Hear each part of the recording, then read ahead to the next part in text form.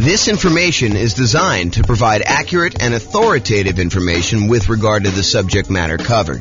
It is offered with the understanding that the presenters are not engaged in rendering legal, accounting, or other professional services. If legal advice or other expert advice is required, the services of a competent professional should be sought. Welcome to the Minneapolis Real Estate Investing and Real Estate Financial Planning Podcast. Learn all about investing in real estate in Minneapolis, Minnesota, with a combination of real estate financial planning and modeling with numbers specific to Minneapolis. Plus, syndicated, more generalized recordings of live and pre-recorded real estate investing classes, not all of them specific to Minneapolis. Be sure to stay tuned after the podcast for a message from our sponsors. Well, good morning and welcome, everyone. I am your host, James Orr, and this is another episode of the Real Estate Financial Planner comparison series of webinars, podcasts, whatever we're doing here. So today tries to address the question that people have of, should I buy an owner-occupant property or should I keep renting myself if I am trying to achieve financial independence or I'm trying to maximize my net worth? Like, what is going to be better for me? Because you would argue, hey, look, if I decide I'm going to go buy a rental property, if I'm going to go buy a series of rental properties, that distracting myself and buying an owner-occupant property first could actually hurt me. It would slow me down. It's better for me to take the money that I was saving up to buy my rental than it would be to buy an owner-occupant property. And not only that, but in some markets, putting 5% down in order to buy an owner-occupant property means that your monthly payment is going to be higher than if you just continue to rent, right? Because you go put 5% down, you're probably going to have private mortgage insurance, and the payments plus the taxes plus the insurance on that particular property is going to be higher than if you just rented yourself, right? Because that's going to be what is typical in your marketplace. Or you could argue, hey, if I go rent, my rent is going to continue to increase with inflation so that it's going to limit how much I am able to save over time. Because if I decide to rent and I don't buy a property and lock in a good part of my monthly living expense in the form of a mortgage payment, sure, taxes and insurance go up, but the mortgage payment itself, because you're getting a 30-year fixed rate mortgage, that's going to stay static. And so the amount, the overall net kind of rent equivalent I have of buying an owner-occupant property to move in is going to stay low and actually get lower. It may be higher at the beginning, but overall, the payment for owning a property tends to go down over time because the mortgage payment, the principal and interest part of the mortgage payment, is fixed. And with the rising cost of things, inflation, that tends to look cheaper over time. And at some point, those lines tend to cross, right? Where it tends to be more expensive to buy a property to begin with. And even with taxes and insurance going up, the net overall cost to own a home tends to go down a little bit over time. Whereas when you rent the property and you just live there, the cost of rent just tends to keep pace with inflation and keep going up and up and up and up and up. And eventually those lines cross and it becomes better for you to have bought a property. But is it better for you to rent and to use that money to acquire rentals? Or is it better for you to buy a property, slow your roll a little bit, acquiring the first rental, and then, eventually buying rental properties, but you're living in a property that you also are an owner of? And then there's the whole discussion of eventually the property that you're living in, if you go and you buy one, you no longer have a mortgage on it at all, which then even reduces what you need in order to be considered financially independent. If you were earning $10,000, if you were spending $10,000 a month on all your expenses and $2,000 a month of that was your mortgage payment, well, eventually when your mortgage payment goes away, you no longer need to achieve $10,000 a month in passive income from your investments in order to be considered financially independent. Instead, now, because your mortgage payment is paid off and you no longer have that $2,000 a month mortgage payment, you really only need $8,000 a month to be considered financially independent. Sure, you still need taxes and insurance and maintenance and all that other stuff on your property that you live in, but you don't have that mortgage payment anymore. So your overall cost in order to be financially independent, the bar has been lowered. So all of these things come into play when we ask ourselves today, is it better to rent or buy an owner-occupant property for 5% down when we're otherwise buying 25% down rentals? That is what we will plan on discussing today and what we'll go into detail on. So what I did is I modeled this for over 300 US cities. And so each city's got its own home price, rent, taxes, insurance. The amount of money that people earn in each city is a little bit different. It's basically enough for them to go buy a property in that city, so that we don't have somebody, I don't standardize the income so that somebody who would otherwise be able to buy a property in like Mobile, Alabama would not be able to buy a property in LA. So we do adjust for income. But when we adjust for income, we also adjust what they need in order to be considered financially independent. So if we give someone a higher income, it means that their threshold for being financially independent also has gone up. It's commensurate with the income that they were earning. They have to replace their job income in order to be considered financially independent. It's another way of saying that. Okay, so we modeled this for 300 cities, and you will see which one is better. Because I think there's a debate, right? Which one of those factors is going to be the most powerful? What's going to be the biggest impact, and what is going to be the biggest limitation for someone wanting to achieve financial independence? And then not only financial independence, but which one leaves you with the highest net worth and which one's riskiest? Because I think all of those things are factors in which one we do. Okay. So in both scenarios, kind of like we're comparing A to B, they're going to be buying 25% down payment rentals. The idea is that the strategy is you're going to save up 25% down plus some reserves and all that other stuff, and you're going to go buy rental properties with that. The difference is going to be one person's going to rent. The other person is going to buy an owner-occupant property with 5% down first. Okay, so that's going to be the comparison. So the 5% down owner-occupant first, then 25% down rentals. They're going to save up until they can buy a 5% down owner-occupant property to live in. Then they're going to live in that property forever. Then they save up until they could buy a rental property with 25% down, plus closing costs, plus reserves on every property that they own. Okay, including their personal expenses. And they will repeat that until they have up to a maximum of 9 rental properties, each that they bought with 25% down. With the other strategy, remain a renter yourself, then 25% down rentals, which I'm calling 25% down, no owner-occupant, no OO. Then you remain a renter for the entire time, and your rent goes up with inflation, just like the rent on the properties you're buying. You buy 25% down rentals when you've saved enough for a down payment, plus closing costs, plus 6 months of reserves for both your personal expenses and reserves on all properties you own. And you also still need to be able to qualify for that loan for 45% debt to income ratio. So all the qualifications for buying the 25% down are the same regardless of which strategy. Just in one case, we're buying a 5% down owner-occupant property first, which could impact their ability to be qualified to buy the rental property. Because if you're buying a property with 5% down, then you need to be able to cover that payment. And if it's higher, that could limit when you can buy your rental. You may have enough for down payment, but your DTI may not be in line. And that actually is calculated in our modeling. So realize that that could be a factor for some cities. Okay. I put the URL on the screen if you want to go, dive deeper into the charts and see the results for your specific city, because I'm going to do the aggregate. But if you want to drill down and see it, I'll put the link in the show notes, but it's also on the video right here. So if you want to go look at that. All right.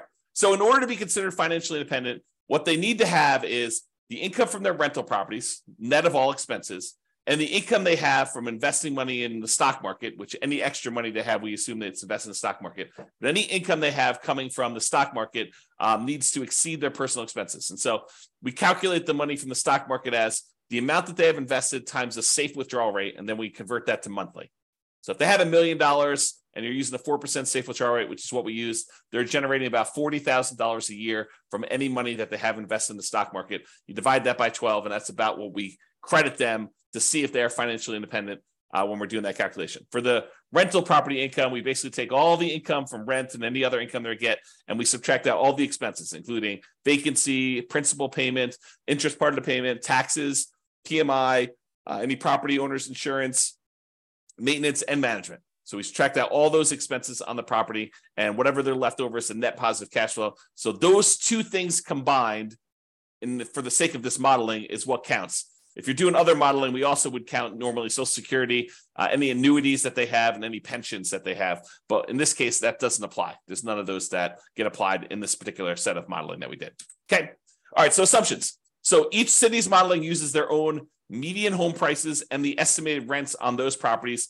I'm not an expert on all 304 cities that we basically did this modeling for. So if you happen to go drill down into your city and you're like, James, your numbers are off a little bit, the rents are a little bit higher, or the property values are a little higher, or taxes are a little bit lower, or whatever it is that you think is off, reach out to me and we can make those corrections, rerun all the numbers, and it'll update everything for us. Okay.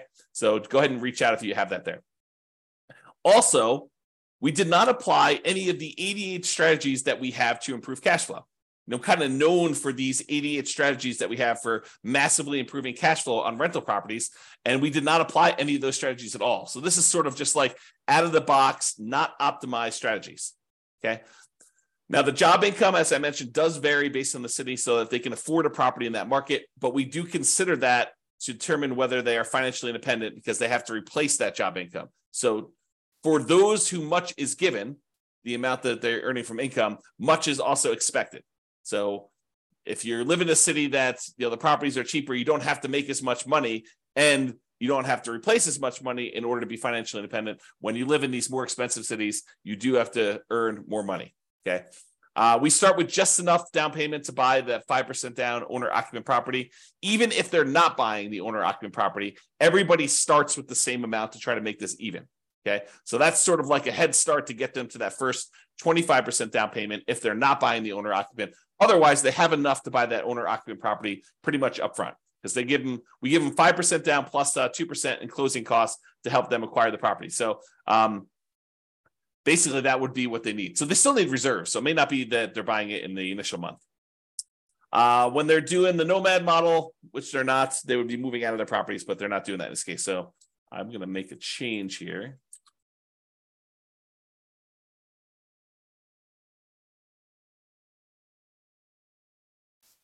All right.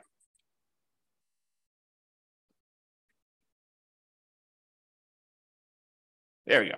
So interest rates. So when buying the owner-occupant property, we assume they're getting an interest rate of 6.5% when they put 5% down.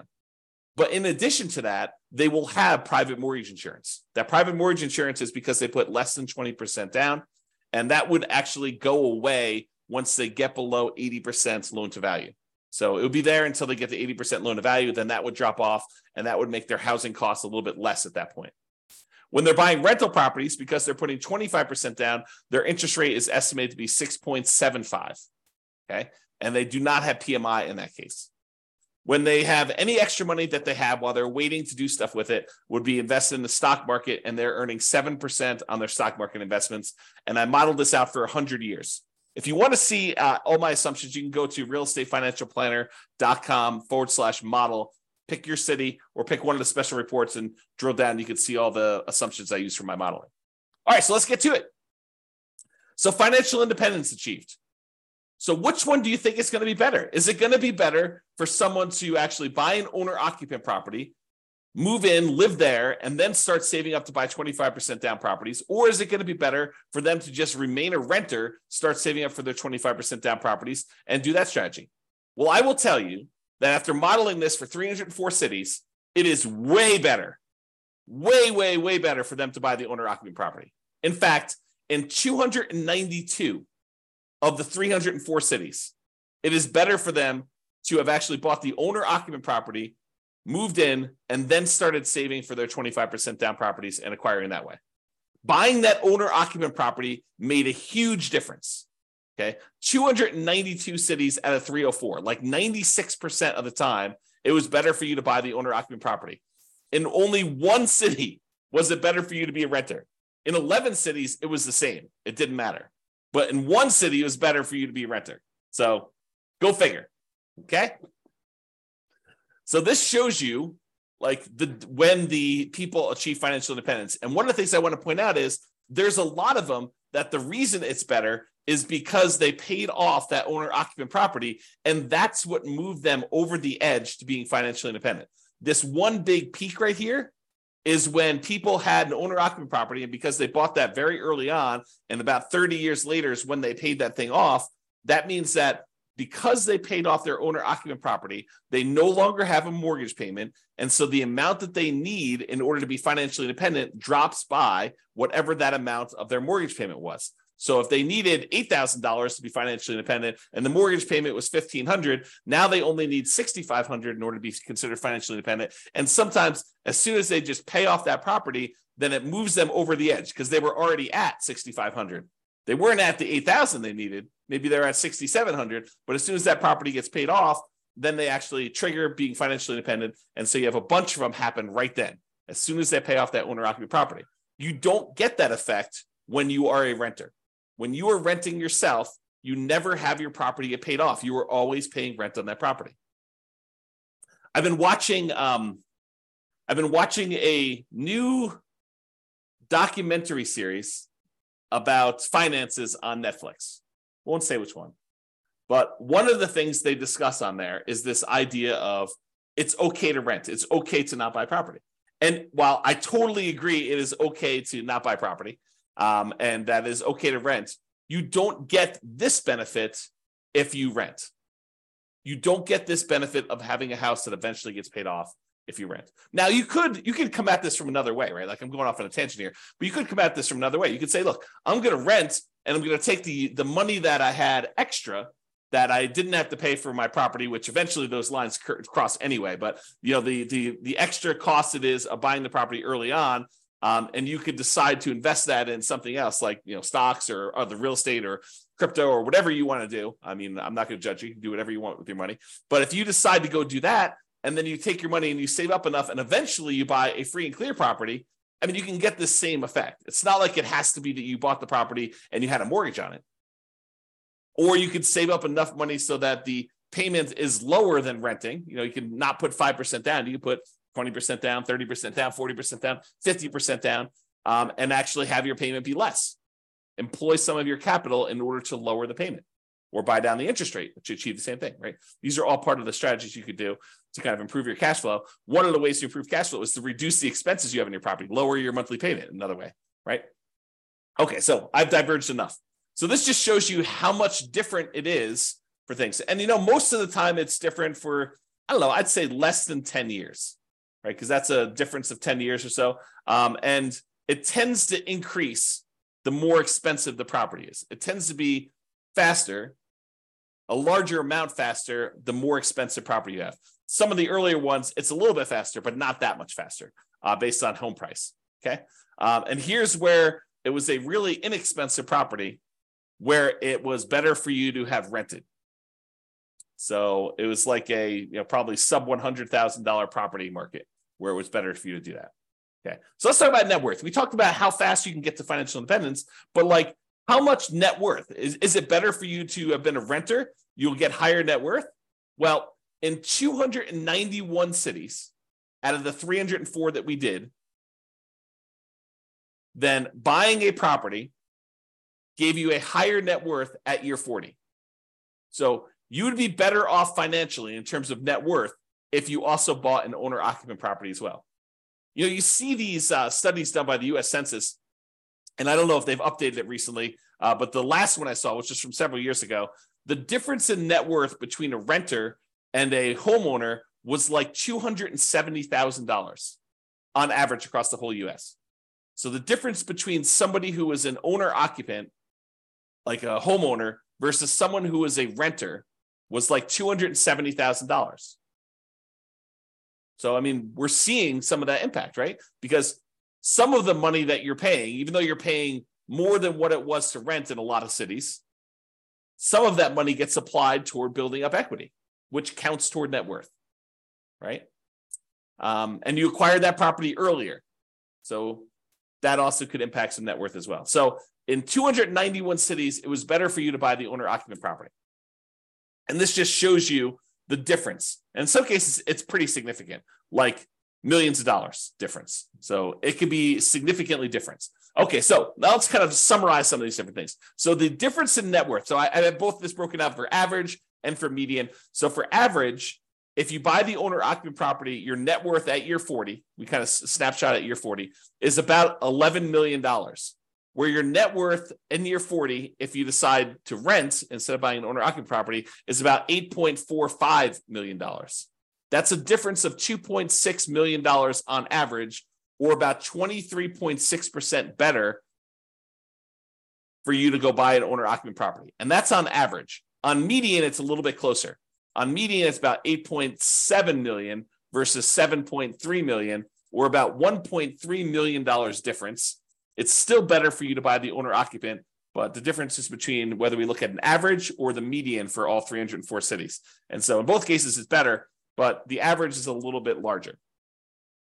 So the time it took you to be financially independent, this is where I start sounding really sleazy, like a late night infomercial sort of dealio. Ready? So what if I could save you 6 years from having to work a job that you hate? Would that be worth, 7 payments of $995? Oh my gosh, that sounds so sleazy. But that's really what we're talking about, right? Like if I showed you, look, you're considering doing this 25% down strategy. Should you buy an owner-occupant property at 5% down, or should you buy or should you rent to do the 25% down? Well, I'm telling you, look, if you buy an owner-occupant property, on average, you will save 74.8 months. It's 74.8 months faster for you to be financially independent if you buy the owner-occupant property. Now, sure, there are ones that are much slower than that. There are ones that are much faster than that. And so it's really going to be your city that you need to look at and determine that. But on average, it's about 6 years and 2 months, 6 years and almost 3 months faster for you to actually buy an owner-occupant property. That's on average. On median, it's even more. It's 104 months. Which, if my math is right, well, let me just do the math on the calculator rather than do this in my head. What's 104 months divided by 12? 8.6 years. So here's my sleazy late night infomercial type dealio. For only 7 payments of $995, I could save you, what did I say? It was 8.6 years of working at a job that you hate, just by changing one little thing about how you invest in real estate. Oh my gosh, it sounds so sleazy. But really, it's true. I mean, on median, the middlemost one, it is 8.6 years faster. Some are faster than that. Some are slower than that. But I can save you a lot of time just by changing your strategy a little bit, okay? Now, let's talk about risk. We talked about net worth. We talked about, the speeds of getting financial independence. So is it riskier to do buy the owner-occupant property or to do the non-owner-occupant? Well, part of it depends on how we measure risk. We like to measure risk in a bunch of different ways. One way is it's like how much rent can drop before you're going to have negative cash flow, like what we call rent resiliency, or how much prices can drop before you have negative equity, before you're underwater on your property. We call that price resiliency. Or we look at debt to income, which is a calculation your lender uses to determine whether or not you qualify for the loan. What is the ratio of all of your debt payments compared to how much you make on your job? I also like debt to net worth, how much debt you have compared to what your overall net worth is. If I tell you I have $10 million in debt, that might scare you because you probably think, oh, James, earns, $50 a year. And having $10 million of debt with $50 a year in income is really, really high. But what if I told you I make $100 million a year and I have $10 million in debt? Well, or my net worth is $100 million. We're doing debt to net worth. My net worth is $100 million, and my debt is only $10 million. Well, that's a much different ratio. What if I told you there's $10 million in debt, but my net worth is $10 million? Well, that's more of a equal ratio. And finding out which one has a higher debt to net worth is a way to measure risk. But the other one I like too is how much debt you have, $10 million compared to how liquid you are. What if I told you I've got $10 million in debt, but I also have $12 million in stocks where I could go liquidate all those and use it to pay off my $10 million in debt? Well, that's one level of risk. What if I told you I had $10 million in debt, but I only had $50,000 in my savings account? Well, that's a little scarier, right? And so these measures of risk, including the number of months of reserves you have, right? You like to think about, hey, look, I want to have 6 months of reserves before I go buy my rental property. Well, we can also measure it in number of months, right? You can figure out how much all the expenses are in order to maintain your rental properties and your personal expenses, stuff like that. And then we could say, okay, it cost me whatever it is, $12,000 to kind of run my household and all my rental properties if I was getting no income coming in from my rentals? Well, how many increments of $12,000 do I have? If you have $36,000, you have 3 months of reserves for your whole thing. Well, if you had, what did I say? It was $12,000. If you have $120,000, you have 12 months of reserves. Okay. So we can measure all these different measures of risk. And so when we look at it, the average and the median change a little bit depending on which one you're looking at. But overall, I would say that buying an owner-occupant property is probably a little bit less risky. In terms of rent resiliency, it's a little bit better than renting. In terms of total price resiliency, looks like the renting is a little bit better there, but it's a small amount, 2% better. When you talk about debt to income, your debt to income is a little bit better when you have the owner-occupant property. Okay, it's a little bit higher when you don't buy the owner-occupant property. And it probably is because it takes longer to buy the properties. And so that could have an impact too. And these risks, they can change over time, right? Like we could do a snapshot of what the risk looks like, for the first 5 years. We could do a snapshot of what the risk looks like for the next 5 years or year 7 or whatever we want to do. But this is showing you the risk over the entire 100-year period, which if you have a really long period of very low risk situation, then that could be outweighed by, very risky stuff early on. So it's deceptive to look at this. I think you need to really drill down and look at this, but at least we give you a measure to look at risk, right? In terms of debt to income, a little bit better for you to buy the owner occupant in this case. And for the debt to net worth, a little bit better for you to have rented in that case. And debt to account balance, it's a little bit better for you to have bought the owner occupant. And then for months of reserves, it was way better for you to actually buy the owner occupant property because eventually that thing gets paid off and some of your expenses go down. So I think that that's a major factor in what's going on there. All right. So as I mentioned a couple times throughout here, you could apply all the 88 strategies that we have to improve cash flow to get these numbers to look better, right? At least for the rental side of things. Now, we've basically been using median price properties and what rent might be on each one of those properties. You should be able to choose and do better than this, right? I think if you do any type of effort in finding and selecting properties and applying any of these 88 strategies, you should be able to do better than what I've shown on here. And as I mentioned, if you're an expert in your market and you think my numbers are wrong, please do reach out so we can update those so that they get better for everybody. So in conclusion, in our current market conditions, our current prices, our current interest rates, our current rents, and it is May 15th, 2023 when I'm doing this, and I'll do updates over time. I'm trying to do one of these classes a week as part of a series. But we'll kind of go through all the different comparisons we've got, and then we'll come back and revisit and update things. And the website will get updated as I rerun numbers, because once I update prices and interest rates and things like that, I rerun everything. And so if you're visiting these charts on the website after this video, they may be different. They're likely to be different because prices and interest rates and everything else changes, which changes everything. Okay. So in our current market conditions, current price, current interest rate, current rents in about 304 US markets using what I would consider to be less than ideal median price and rents on properties, buying an owner-occupant property when you would otherwise be buying 25% down rentals is a faster path to financial independence in 292 of 304 cities, about 96% of the cities. Okay. And for net worth, buying an owner-occupant property first also gives you a higher net worth in 291 of the 304 cities, about 95.7% of them. The market does matter a little bit, but in general, you should probably buy an owner-occupant property. That is what the conclusion should be, okay?